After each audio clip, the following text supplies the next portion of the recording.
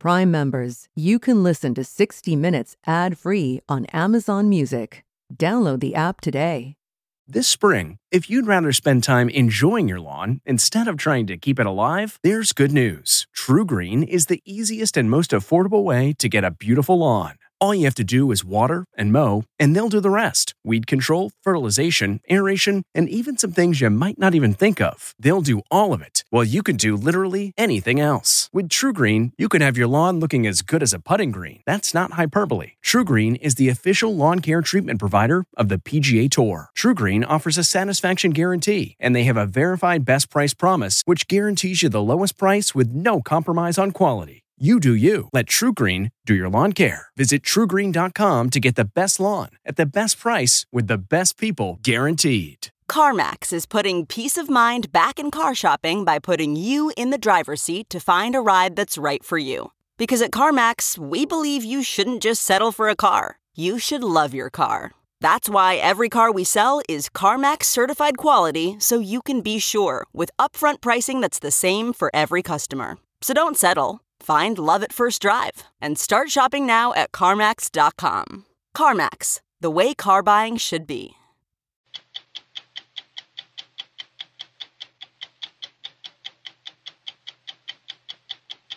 For 133 years, a colossal statue of General Robert E. Lee towered over a traffic circle near downtown New Orleans. Until last year, when to the cheers and jeers of onlookers, the Confederacy's most celebrated military hero was hoisted off its pedestal. Really what these monuments were a lie. A lie in what sense? Well, in the sense that Robert E. Lee was used as an example to send a message to the rest of the country and to all the people that lived here that the Confederacy was a noble cause. And that's just not true.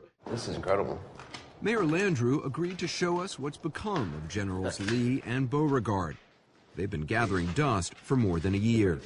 Wow. Welcome aboard. Thank you. It's not often you get a ride to visit a farm on a boat. Here we go. But former fisherman Bren Smith, the nation's leading advocate for a whole new type of farming, ocean farming, asked us to join him as he headed out to his version of fields to plant his staple crop, a type of seaweed called sugar kelp. So are you a fisherman or are you a farmer? I'm a farmer now. What else are the pieces of what it is to be a fisherman? It's to own your own boat, succeed and fail on your own terms, and have the pride of feeding our country. We cannot explain what you're about to hear. Science doesn't know enough about the brain to make sense of Alma. Alma Deutscher is an accomplished British composer in the classical style. She's a virtuoso on the piano and the violin, and she is 12 years old. People compare you to Mozart. What do you think of that? Of course I love Mozart and I would have loved him to be my teacher, but I think I would prefer to be the first Alma than to be a second Mozart. I'm Steve Croft. I'm Leslie Stahl. I'm Scott Pelley. I'm Anderson Cooper. I'm Bill Whitaker. Those stories tonight on 60 Minutes. What's your next adventure? Everyone deserves a chance to do what they love. Pacific Life helps you reach financial goals while you go after your personal ones. Plans change over time, and your financial solutions can too. Pacific Life has a variety of financial solutions that can help you complement your life goals and passions while managing the uncertainties. Backed by more than 150 years of experience, you can count on Pacific Life to be there so you can go out and keep living your best life. Pacific Life is one of the most dependable and experienced insurers in the industry and has been named one of the 2019 World's Most Ethical Companies by the Ethisphere Institute. The freedom to go after whatever is next for you? That's the power of Pacific. Ask a financial professional about how Pacific Life can help give you the freedom to do what you love, or visit www.pacificlife.com. It's hard to forget the violence that broke out in Charlottesville, Virginia last August, when hundreds of white supremacists showed up to protest the proposed removal of a statue of General Robert E. Lee, a Confederate hero of the Civil War. What happened that weekend reignited a national debate about what to do with some 700 other Confederate monuments in towns and cities across the country, mostly in the South. Earlier this year, we took a closer look at these monuments and were surprised to learn not just when they were built and why, but who wants to tear them down and who doesn't. We began in New Orleans, where the culmination of then-Mayor Mitch Landrieu's crusade to remove 4 Confederate monuments looked more like a military operation than a construction job.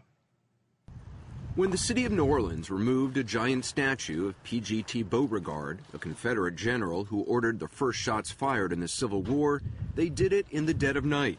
Construction crews wore bulletproof helmets and vests, and police snipers were stationed on rooftops nearby. Mitch Landrieu says it was impossible to find a local company that would take the job. When we put the thing out to bid, the one contractor that got showed up had his life threatened. He had his car bombed. His car was actually firebombed. Death threats would coming in, and so I couldn't find a crane. I could not find a damn crane. In New Orleans? In New Orleans. I couldn't find a crane in Louisiana. Mayor Landrieu eventually found a contractor from out of state, and finally, after years of legal wrangling, took down 4 Confederate monuments. The last one removed was a 16.5-foot bronze statue of General Robert E. Lee. It had stood for 133 years. Until May 19, 2017, when to the cheers and jeers of onlookers, the Confederacy's most celebrated military hero was hoisted off its 68-foot pedestal.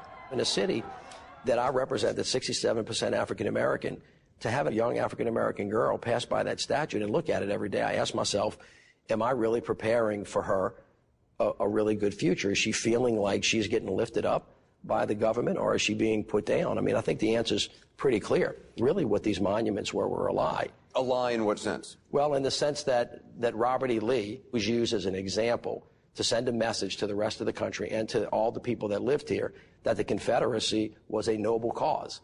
And that's just not true. This is incredible. Mayor Landrieu agreed to show us what's become of Generals Lee and Beauregard. They've been gathering dust for more than a year. Pretty big. That's the first time I've seen them there. Is that right? Uh-huh. They're pretty daunting. Hidden away in this hastily built plywood shed in a location we were asked not to reveal. And you can see they're in their Civil War gear, their military monuments. You know, they're there to revere them for their military service in propagation of the Civil War. You look at these monuments, you would never know the Confederacy lost. Well, that was the whole point.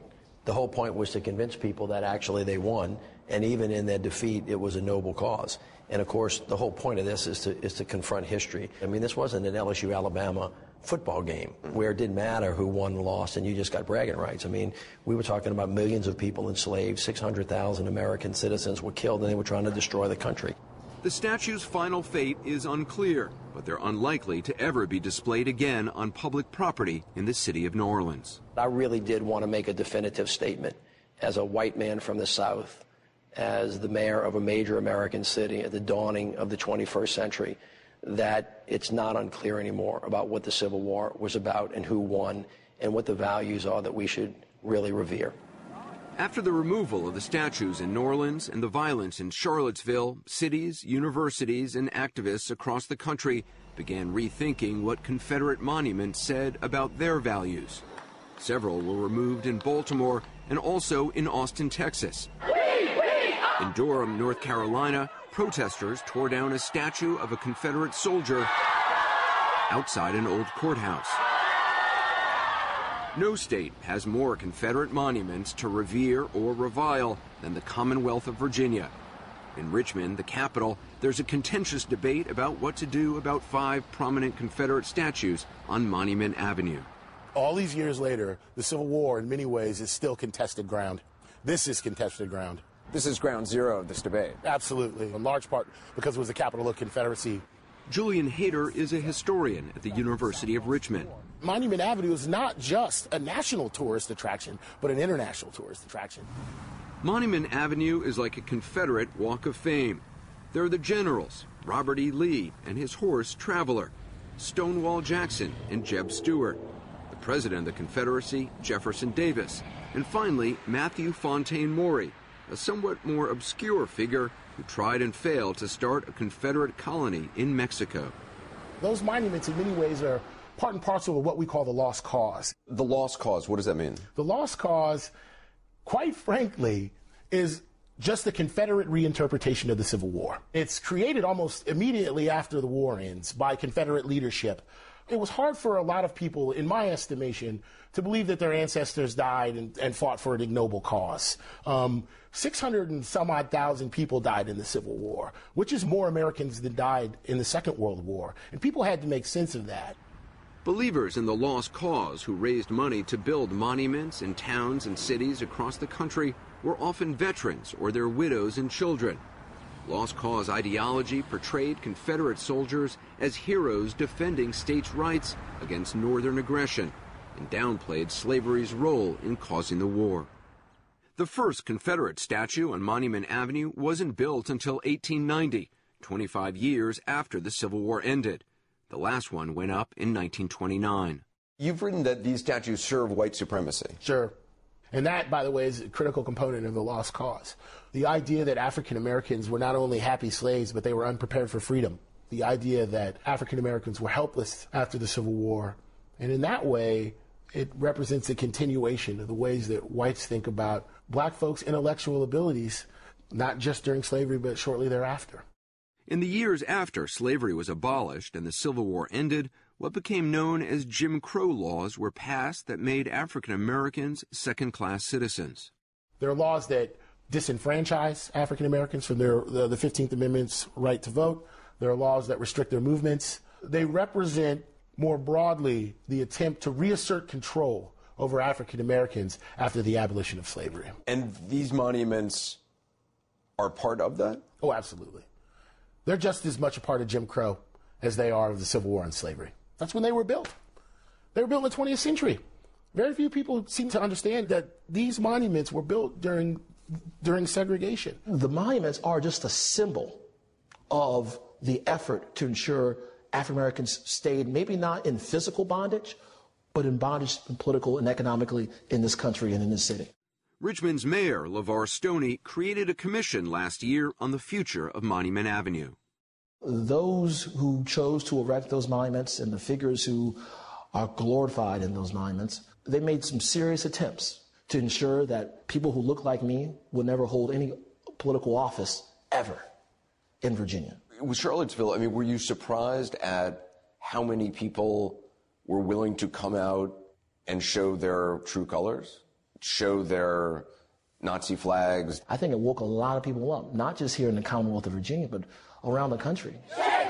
There have been protests in Richmond over the future of Monument Avenue. The city has already spent more than $500,000 on security. Mayor Stoney says he wants the statues taken down.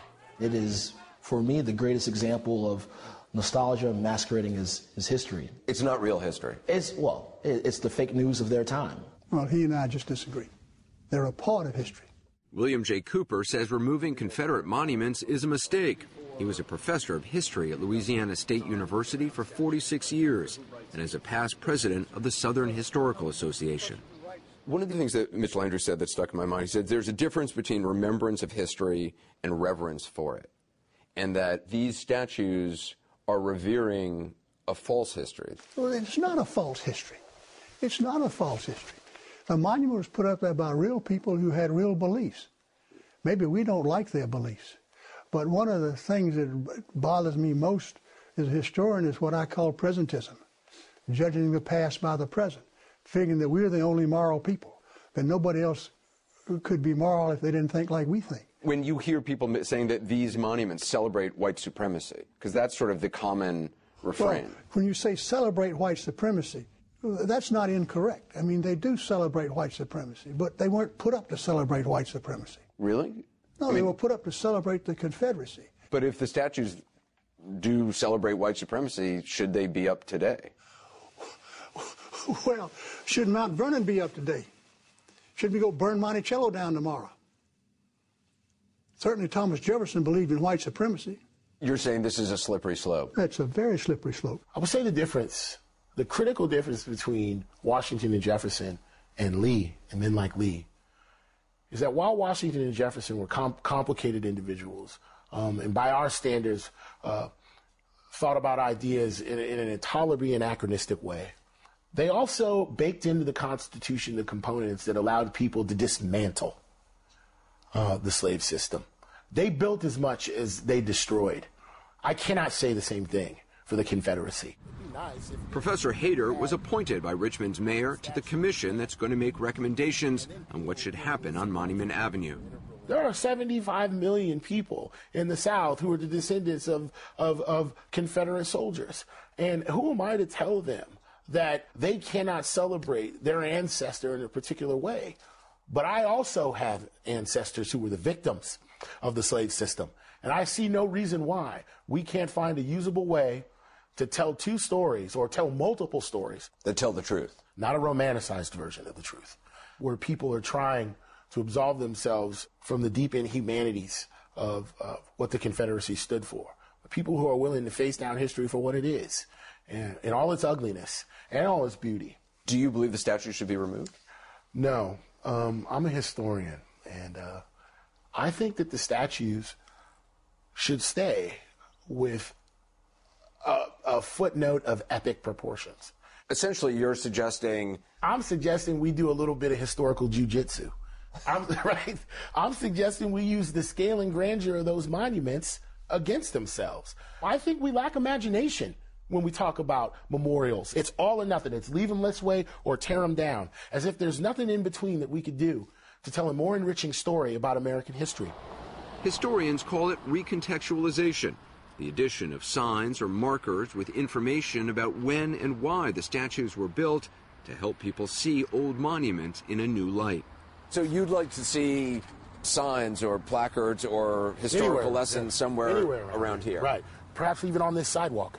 So that as people approach the statue... they can read the story of... and they can understand the context in which it was built. Absolutely. And the reason it was built. Yep. You could have a glass placard here, and etched into that glass placard would be a story.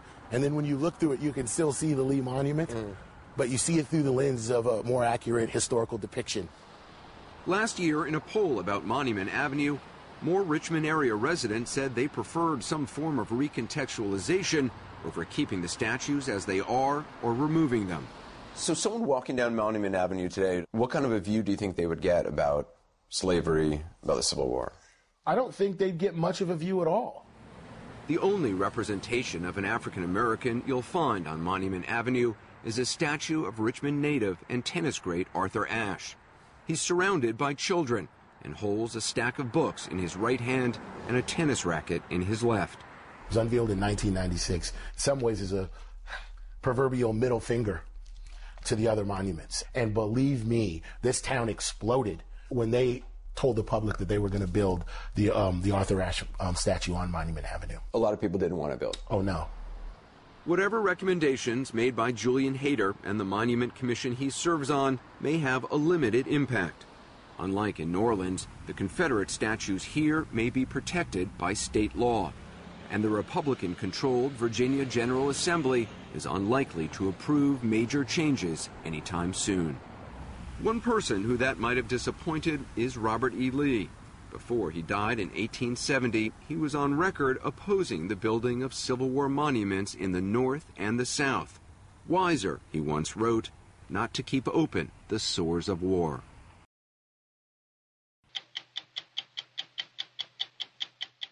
Many of us think of seaweed as a nuisance, the slimy, sometimes smelly stuff that clogs fishermen's nets, gets tangled around our ankles in the ocean, and washes up unwanted on the beach. Even its name, seaweed, implies something undesirable. And yet, as we first reported this spring, increasing numbers of fishermen, scientists, and foodies in the country are starting to look at seaweed very differently, as a promising source of food, jobs, and help cleaning ocean waters. With rising global populations and limited space to expand agriculture on land, they are turning to the sea and its weeds as a new frontier. Welcome aboard. Thank you. It's not often you get a ride to visit a farm on a boat. Here we go. But we were on board with Bren Smith, the nation's leading advocate for a whole new type of farming, ocean farming. We joined him on a cold day in December, the time of year he heads out to his version of fields to plant his staple crop, a type of seaweed called sugar kelp. Here it is. This is the farm? I can't see anything. The whole idea is it's down under the water, so it's the white buoys. Yeah. That's the edges of the farm. And the black ones? Black buoys are holding up a horizontal rope below the surface, so it's rows, kind of rows of crops. This is the seed. He showed us what looked like a tube covered in fuzz. Is that kelp? Yeah, these are the baby plants. They're about 2 millimeters, and these are going to grow to 15, 18 feet by the spring. It's one of the fastest growing plants on Earth. You can see, and unlike all those plants that grow in Earth, seaweed doesn't need fertilizer or fresh water. It's what's called a zero-input crop. So now we're just going to unravel it. Just attach the string it grows on to rope and suspend it 8 feet underwater. And that's it, huh? That's it. In 5 or 6 months, that fuzz will look like this. This was some of his crop last year. Smith began leasing the right to farm this 20-acre plot of water in 2012 from the state of Connecticut. His was the first commercial seaweed farm in the state. Now there are 9, with a half dozen more in the works. We hope, in 10, 20 years, there are thousands of farmers doing this. We think it's the future, time to move out in the ocean, and luckily we can do it the right way. Smith spent most of his life working the oceans in what he now considers the wrong way, on industrial fishing boats, going after lobster, tuna, and cod. We were tearing up whole ecosystems with our trawls, fishing in illegal waters, and just really chasing fewer and fewer fish further and further out to sea. And you didn't think about the idea that you were depleting the population of fish. The oceans just seemed boundless. Boundless and bountiful. The sense of meaning of helping feed my country, fishermen, there's some jobs, coal workers, farmers, I think steel workers and fishermen where, they're jobs that are soul-filling. They're jobs that we write and sing songs about.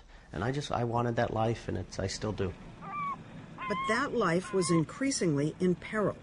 Cod stocks crashed due to overfishing, and after Smith reinvented himself cultivating oysters in Long Island Sound, Hurricanes Irene and Sandy hit, destroying his crop 2 years in a row. Bren was really on the verge of bankruptcy. Searching for a new career on the water, he sought advice from Charlie Yarish, a professor of marine biology whose lab at the University of Connecticut studies some of the thousands of different types of seaweeds. But there's only 20 globally that are actually farmed. They're not all edible. No, they're not all edible. Some of them actually are quite toxic. We have now all these strains. It was Yarish who suggested Smith consider sugar kelp, a local seaweed that gets planted after hurricane season is over, has a mild taste, and can also be used as animal feed and fertilizer. Seaweed for you was the light bulb. Yeah. The eureka moment. We can create jobs here. We can protect and improve the environment. We don't have to make this choice. Yeah, that looks nice. Smith now operates one of the largest seaweed hatcheries in the country, with tanks full of developing kelp spores and a processing room that comes alive in spring when he and his team bring in the harvest and get it ready for sale. Blanched in 170-degree water, kelp turns a vivid green and can then be sold fresh or frozen, sometimes in the form of noodles. Smith's customers include Google for their cafeteria, Yale University, and several restaurants and wholesalers. He has sold out the last 4 years. But at this kelp farm across the country in the waters outside Seattle, producing food is almost beside the point. This is a test farm where Betsy Peabody of the Puget Sound Restoration Fund and a team of scientists are doing an experiment to see whether seaweed can help fight the growing problem of ocean acidification caused mainly by increasing carbon dioxide levels in the seas. Roughly 25% of CO2 in the atmosphere is being absorbed into oceans. And that is what we're getting from fossil fuels? From both carbon emissions, from deforestation. And I think initially people thought, well, thank goodness the oceans are taking up some of that carbon dioxide. But then scientists started to document that, in fact, When that carbon dioxide goes into the ocean, it causes chemical changes. Changes like increasing the water's acidity, as documented in the U.S. government's 2017 Climate Science Special Report. The excess CO2 causes a decrease of carbonate ions, which many marine species use to build their shells and skeletons. Worldwide, ocean surface waters have become 30% more acidic over the last 150 years. And in the Pacific Northwest, the problem is compounded by currents that bring more carbon-rich waters to the surface. And that's where seaweed comes in. Kelp take up carbon dioxide like any plant does, and it just so happens it lives in the water. There are winners and losers in ocean acidification. Organisms that produce carbonate shells, like shellfish, they're a loser. They can't handle the lower pH. They can't deposit as much calcium in their shells. On the other hand, when seaweeds, like kelp, they actually pick up that carbon dioxide because now it's easier for them to do photosynthesis. Imagine trees on land pulling CO2 out of the atmosphere. Well, seaweeds and kelp are really good at pulling CO2 out of the water. So basically what you're doing is the equivalent of planting trees in the ocean. Exactly. And then testing to see how much of a difference it makes. We've got scientific mooring buoys anchored at both sides. The yellow. The yellow buoys. They're measuring how water changes as it flows through the kelp field and seeing if baby shellfish grown with the kelp do better at building their shells. Results won't be in for more than a year, and Bren Smith is eager to see them. He's been growing shellfish on his kelp farm too, but not, he admits, because of the science. He says it's good business. Yeah, you can just hold it there. Yeah? In November, he and his team loaded thousands of baby mussels into netting that look like massive sausages, and then suspended them from ropes that hang down below the kelp. He calls it 3D ocean farming. Why 3D?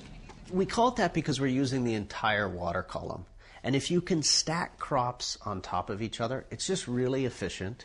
You don't use large, plots of ocean, but you get so much food. So you've got your seaweed. Yep, you've got the kelp here, and then we have the mussels.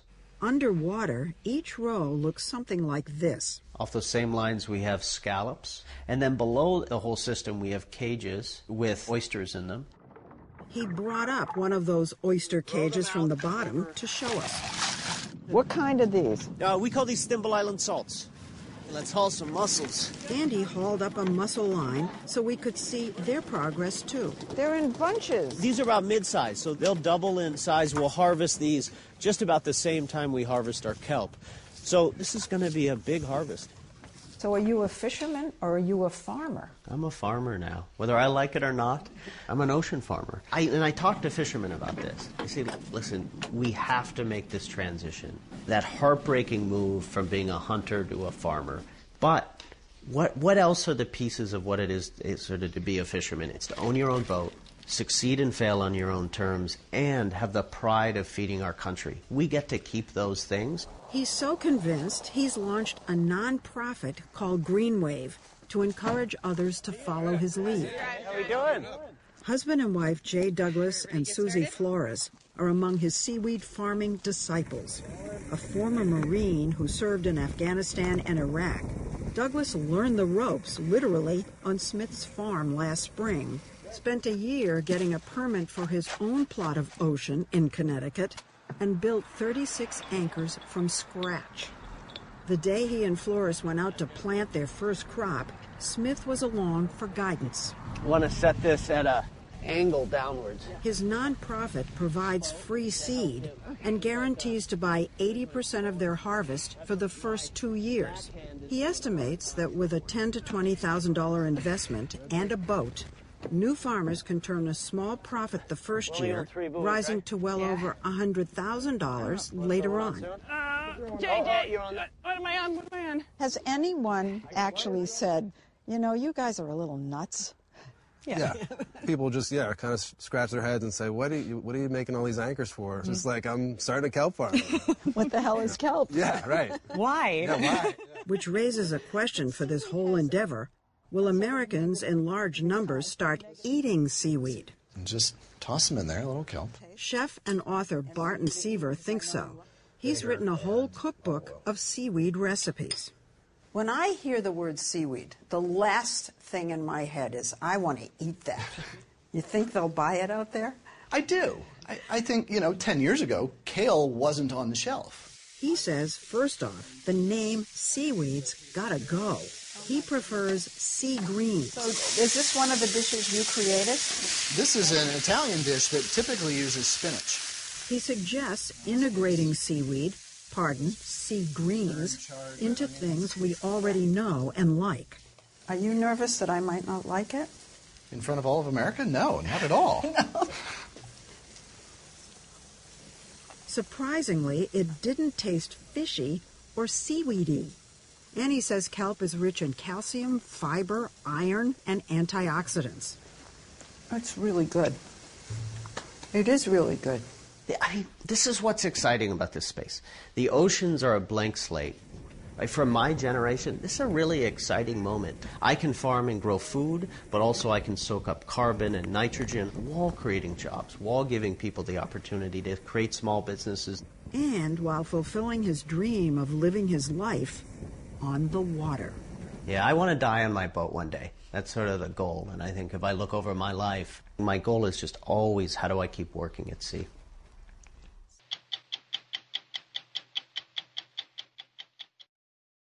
We cannot explain what you're about to hear. Science just doesn't know enough about the brain to make sense of Alma. Alma Deutscher is an accomplished British composer in the classical style. She is a virtuoso on the piano and the violin. And when we aired this story last November, she was 12 years old. She's different from other prodigies we've known because at the age of 10, she wrote an opera, which demands comprehensive mastery. Not just how to play the piano, but what is the range of the oboe? What can a cellist play? We don't know how she understands it all. It seems that Alma was born that way. What is your earliest musical memory? I remember that when I was 3 and I listened to this really beautiful lullaby by Richard Strauss. And that was when I really first realized how much I loved music. And I asked my parents, but how can music be so beautiful? Do you remember the melody? Yes. You want me to sing it? Please.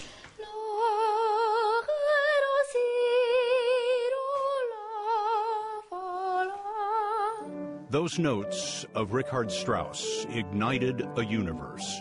At 3, Alma was playing piano and violin. When did the composing begin? When I was 4, I just had these melodies and ideas in my head, and I would play them down at the piano.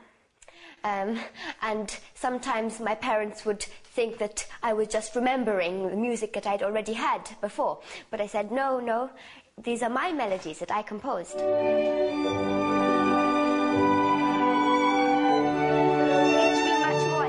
Last year, in Austria, we watched Alma prepare her violin concerto and the premiere of her piano concerto. Joji Hattori conducts the Vienna Chamber Orchestra. And maybe just the clarinet. Just the clarinet. Yeah. What I really want to hear is the violin and the clarinet. Da, da, da, da, da, da. That night, the soloist was the composer herself. And as you listen, remember, she wrote all the notes for all the instruments.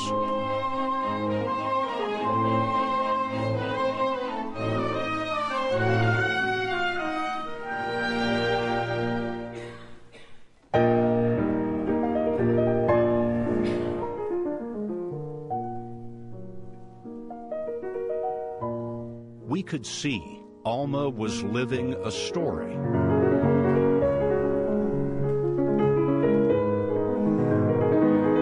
A story of loss. A story of redemption.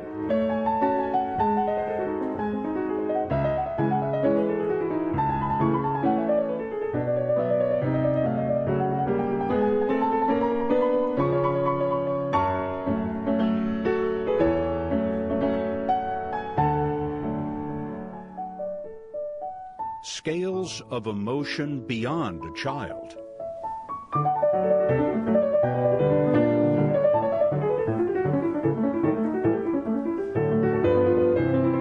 And yet her vision was almost like wisdom.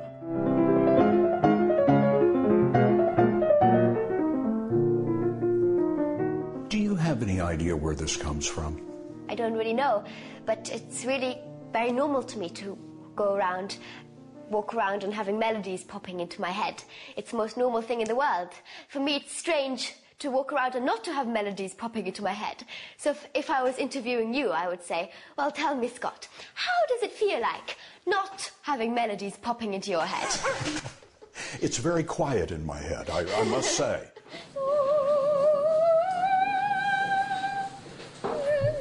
But it appears never quiet in hers. Look what happened when we took a break from filming at the Deutscher home. Never mind the background noise, that's just the rustle of lunch. This is idle Alma. When she has nothing to do, the music flows from its mysterious source as fluently as breath.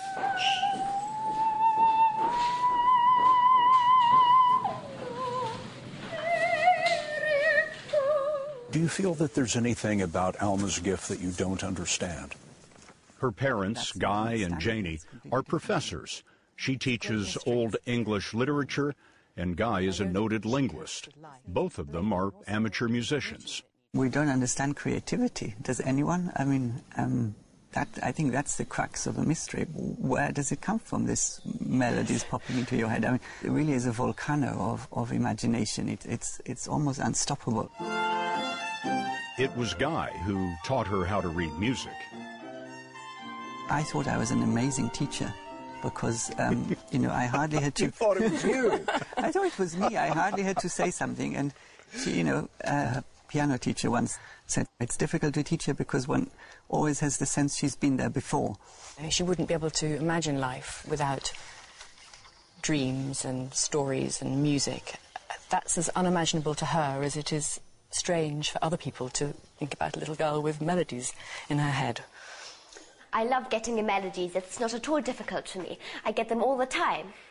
But then actually sitting down and developing the melodies, and that's really the difficult part, having to tell a real story with the music.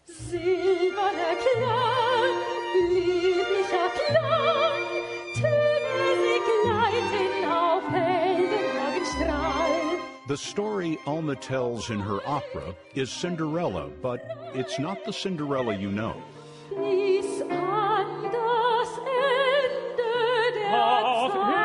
It seemed demeaning to Alma that Cinderella was attractive just because her feet were small. So she cast Cinderella as a composer and the prince as a poet. Cinderella finds a poem that was composed by the prince, and she loves it, and she's inspired to put music to it. And in the ball, she sings it to the prince.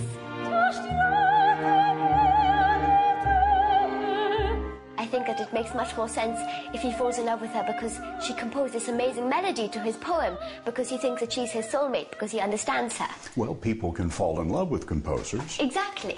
I think this may be one of those times. They fell in love with Cinderella in its first production in Vienna. There is another composer who had an opera premiere in Vienna at the age of 11, Mozart. People compare you to Mozart. What do you think of that? I know that they mean it to be very nice to compare me to Mozart. It could be worse. Of course, I love Mozart, and I would have loved him to be my teacher. But I think I would prefer to be the first Alma than to be a second Mozart. In Israel, Mozart joined Alma on stage. She played his piano concerto with a cadenza. In a cadenza, the orchestra stops and the soloist breaks away in music of her own making.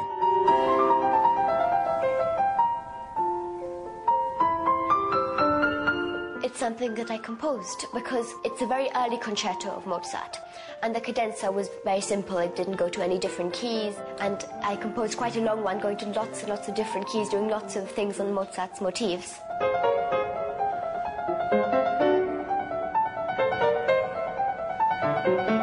So you improved the cadenza of Mozart. Well, yes. It's kind of a comet that goes by and everybody looks up and just goes, wow.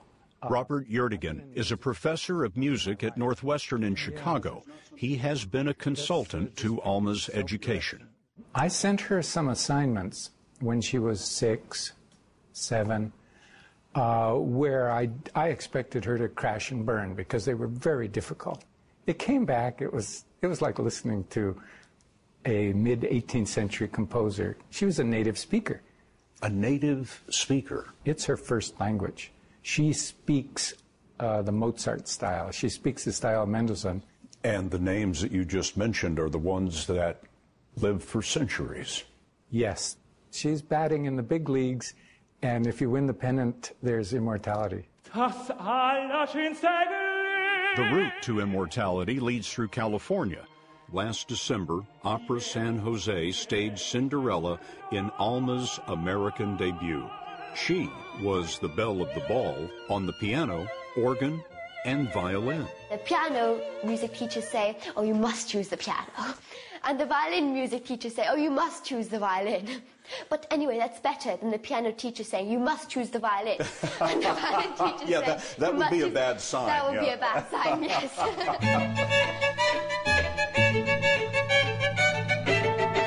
Fortunately, she doesn't have to choose. This is her composition, Violin Concerto No. 1.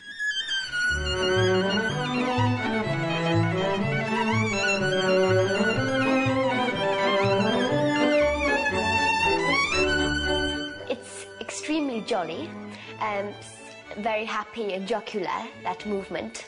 I want to make the people who listen to it laugh and be happy. The first movement of the violin concerto is quite the opposite. It's very dark and dramatic.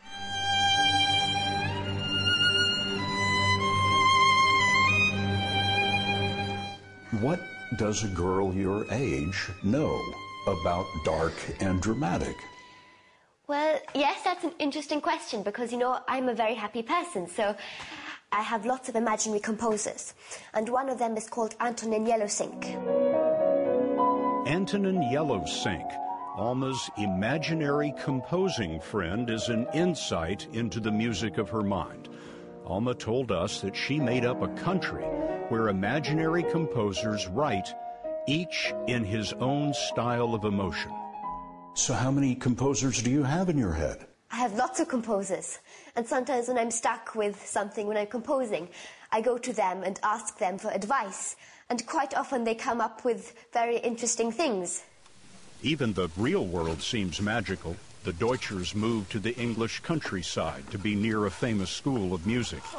Alma is privately tutored and homeschooled, alongside her sister Helen, who also knows her way around the piano and the treehouse.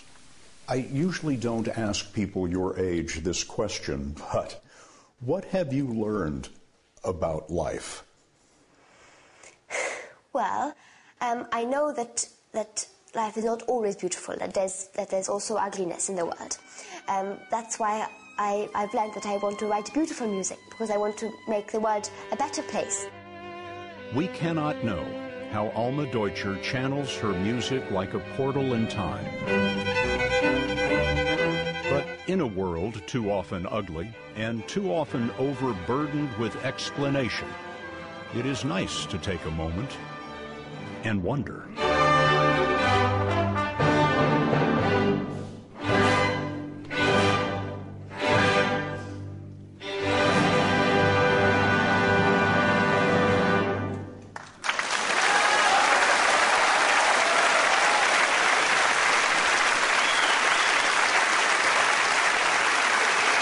If you like 60 Minutes, you can listen early and ad-free right now by joining Wondery Plus in the Wondery app or on Apple Podcasts. Prime members can listen ad-free on Amazon Music.